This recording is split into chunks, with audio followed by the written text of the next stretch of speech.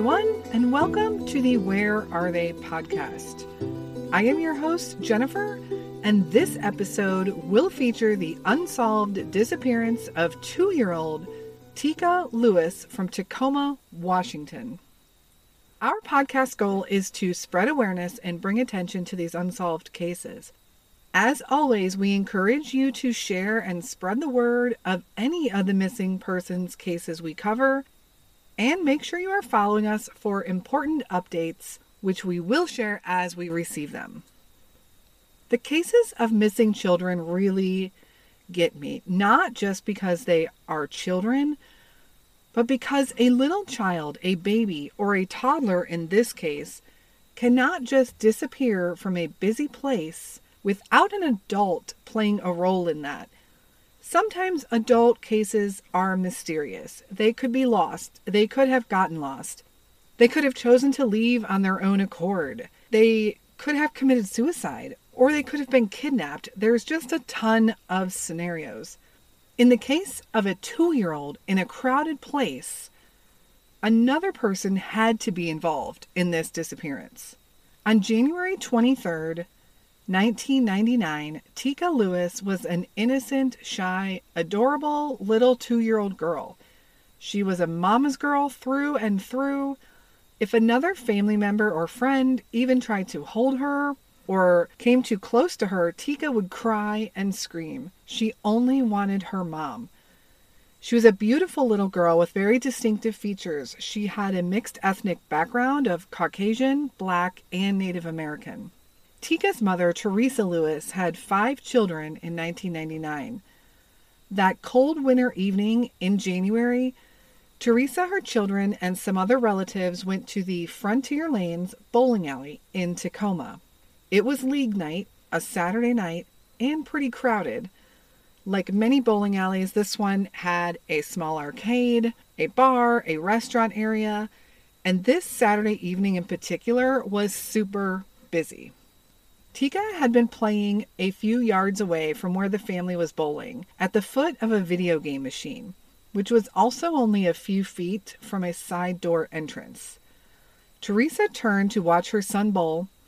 After he bowled, she turned back to check on Tika, expecting her to still be at the video game, and she was not there. Immediately, Teresa hurried over, still expecting her to be there. Maybe she had seen another video game that caught her attention, or something else that sparked her interest, but there was no Tika. After a minute, Teresa became frantic and began calling Tika's name. She even darted out the side door entrance, but quickly realized that door was way too heavy for a 2-year-old to push open. Teresa was especially frantic because she knew how shy Tika was and how she would never just walk away from her. She would definitely not just wander off in a crowded place, especially where she couldn't see her mom. So now the family had joined in on the search, and they let the bowling alley workers know that little Tika was missing. Interestingly, there are conflicting reports about what happened next. Some reports state, as does the bowling alley, that they made an announcement over the speaker system that a girl was separated from her family and for everyone to be aware and look out for Tika. This makes perfect sense. This is absolutely what the bowling alley probably should have done, except while researching this case, I found some conversations on Tika's Facebook page from people that were at the bowling alley that night. Several of them said they never heard any such announcement, and if they had, everyone would have stopped what they were doing to find this child. In fact, one woman said as she left the bowling alley later on that evening, she saw police in the parking lot and knew something was going on, but she had no idea until the next day when she saw it on the news that there was a child missing. When the police showed up at the bowling alley, they began an immediate search of the area, including the roads nearby, just in case she had gone off wandering. But Teresa was positive that that wouldn't have happened since Tika was so shy and reserved. Some reports show they even brought a search dog out that night, but the dog was unable to pick up a scent. Since Teresa was adamant that Tika wouldn't wander off and must have been taken, the police began to stop and search each and every car as they left the bowling alley. They looked in the back seat. They had them pop the trunks, looking at every possible person. Now, I always say it's really easy for us to play armchair detective and say what police, the bowling alley, even the family should be doing in these cases. And constructive criticism is usually welcome as we learn from these situations and how they can be handled in the future when something happens. But in a lot of these cases, especially the ones in which years have gone by, we have to remember we weren't there. It's hard to say how it should have been handled differently, but with that in mind, there is a lot of discussion about the police activity that night. Some people did remember their trunk being searched, but others did not. Many have criticized the police for not putting the bowling alley on lockdown and checking everyone there before they could even leave. A day or two after the disappearance, a woman came forward with what would be the first tip in the case. She said she saw a dark red Pontiac Grand Am speeding out of the parking lot, going so fast, in fact, it screeched tires as it peeled out onto the road. She thought at first just some rambunctious teenagers leaving the bowling alley on a Saturday night, but as she was watching news reports the following day and thinking about it, she realized it might have something to do with Tika's disappearance and called it in. Police put out a bolo, a be on the lookout for this dark-colored Grand Am, but turned up nothing. 2 months before Tika disappeared, in November of 1998, a young boy was actually molested in the bathroom of the Frontier Lanes bowling alley. There was a description of a man, a Caucasian man with a beard, but other than employees saying he looked familiar to them and they had seen him in there before, they didn't know anything about him, including his name, and they didn't see him in the bowling alley again after that. Then a couple weeks after that, Frontier Lanes had another incident. A Caucasian man with brown hair allegedly tried to lure a 6-year-old boy out of the bowling alley, but was unsuccessful. This man also got away. And as if that's not enough, on the same day, Tika went missing. The very same day. A man had tried to lure 2 kids from a park less than 1 mile from the bowling alley. This man apparently fled in a blue Pontiac Grand Am when the kid's father went chasing after him. So, is it possible the woman who saw the speeding car at the bowling alley thought she saw red, but it was really blue? She saw the car at night, and it can definitely be hard to distinguish specific colors in the dark. And I definitely feel it's probably not a coincidence that it was a similar car description. Now, in the days afterwards, the police interviewed most people that were at the bowling alley that night. This bowling alley did not have surveillance video inside or outside, and no one came forward as seeing anything at all. Police asked everyone who was there if they had home videos or if anyone had shot any video at all or photographs that night that they could look at. It was league night, and they were hoping to get some footage from the patrons of the bowling alley. But they were out of luck. Not one person had any video or pictures from that night. Police searched all local areas and neighborhoods, including the nearby landfill.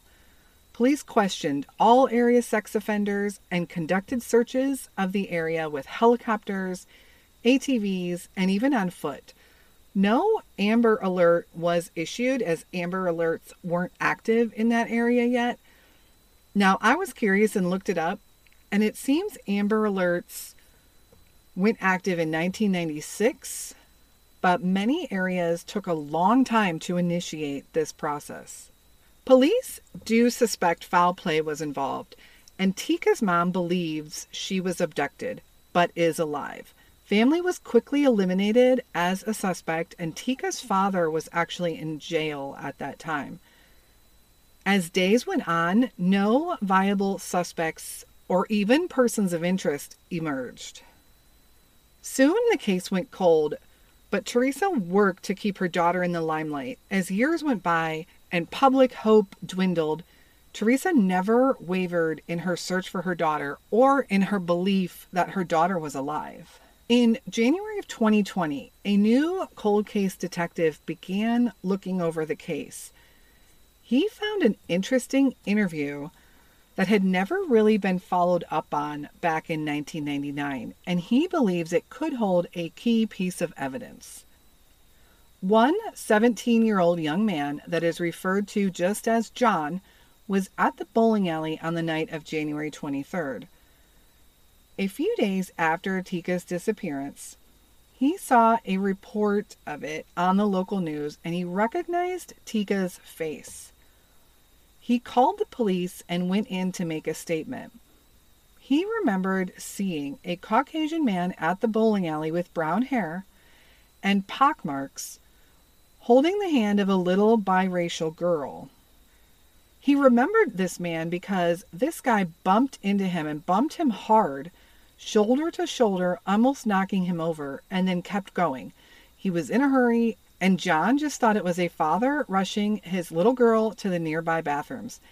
This man never said excuse me or anything, and John remembered him even though the place was so crowded because of that encounter and because he was so rude. When John saw Tika's face on a TV news report, he recognized her immediately as the little girl he saw holding that man's hand. As the cold case detective dug further, he found another witness statement that came in a few days after the disappearance. There had been a reenactment held at the bowling alley, and there were several onlookers watching, as well as news cameras there. One person attending this event called in to report a suspicious man at this event. And guess what? They described this man as being Caucasian, brown hair, and having pockmarks. This cold case detective is certain that the description of pockmarks is key. If both witnesses thought this was a distinguishable feature, it must be an important clue. For some reason, these clues were never connected in 1999, which kind of baffles me that this info was never even put out to the public about this potential sighting.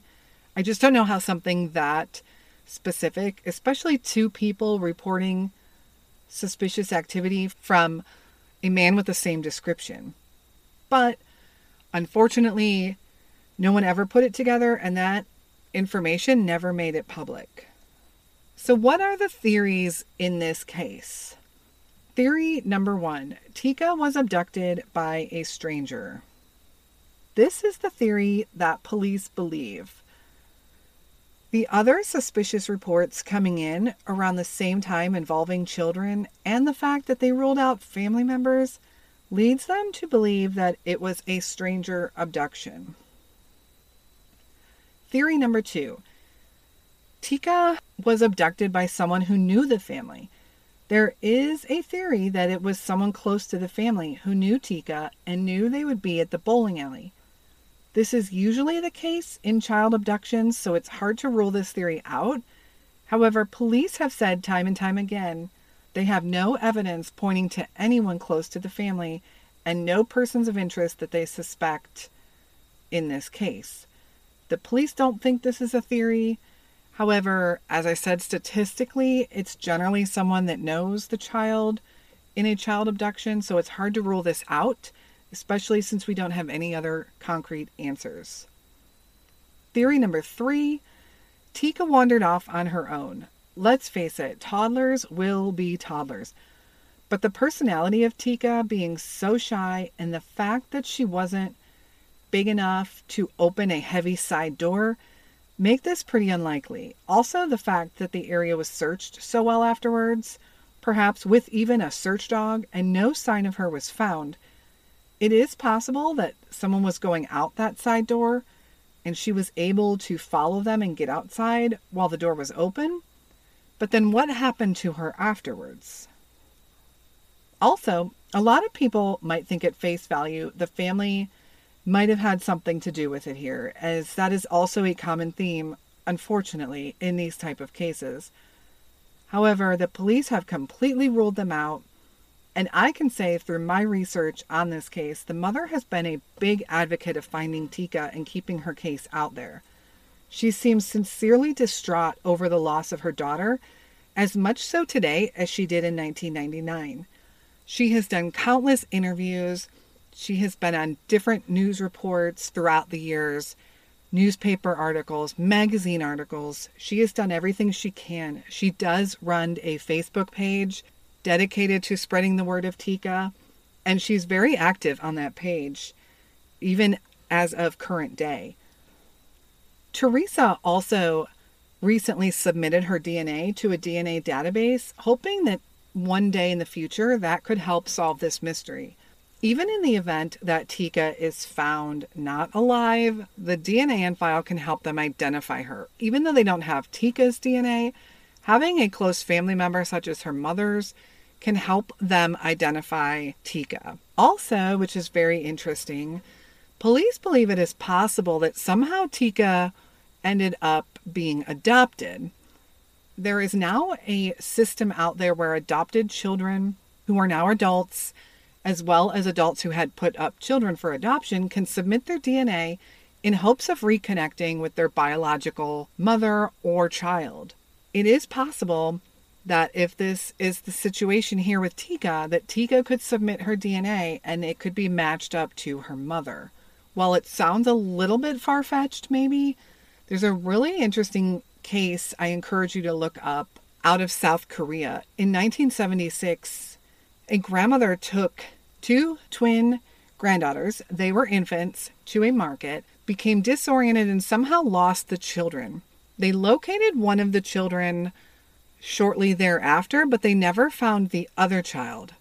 This mother searched and searched and searched for her child for years.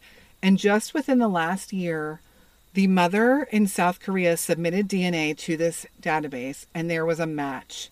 There was a young woman who had been adopted and was now residing in the United States who was on the search for her biological family.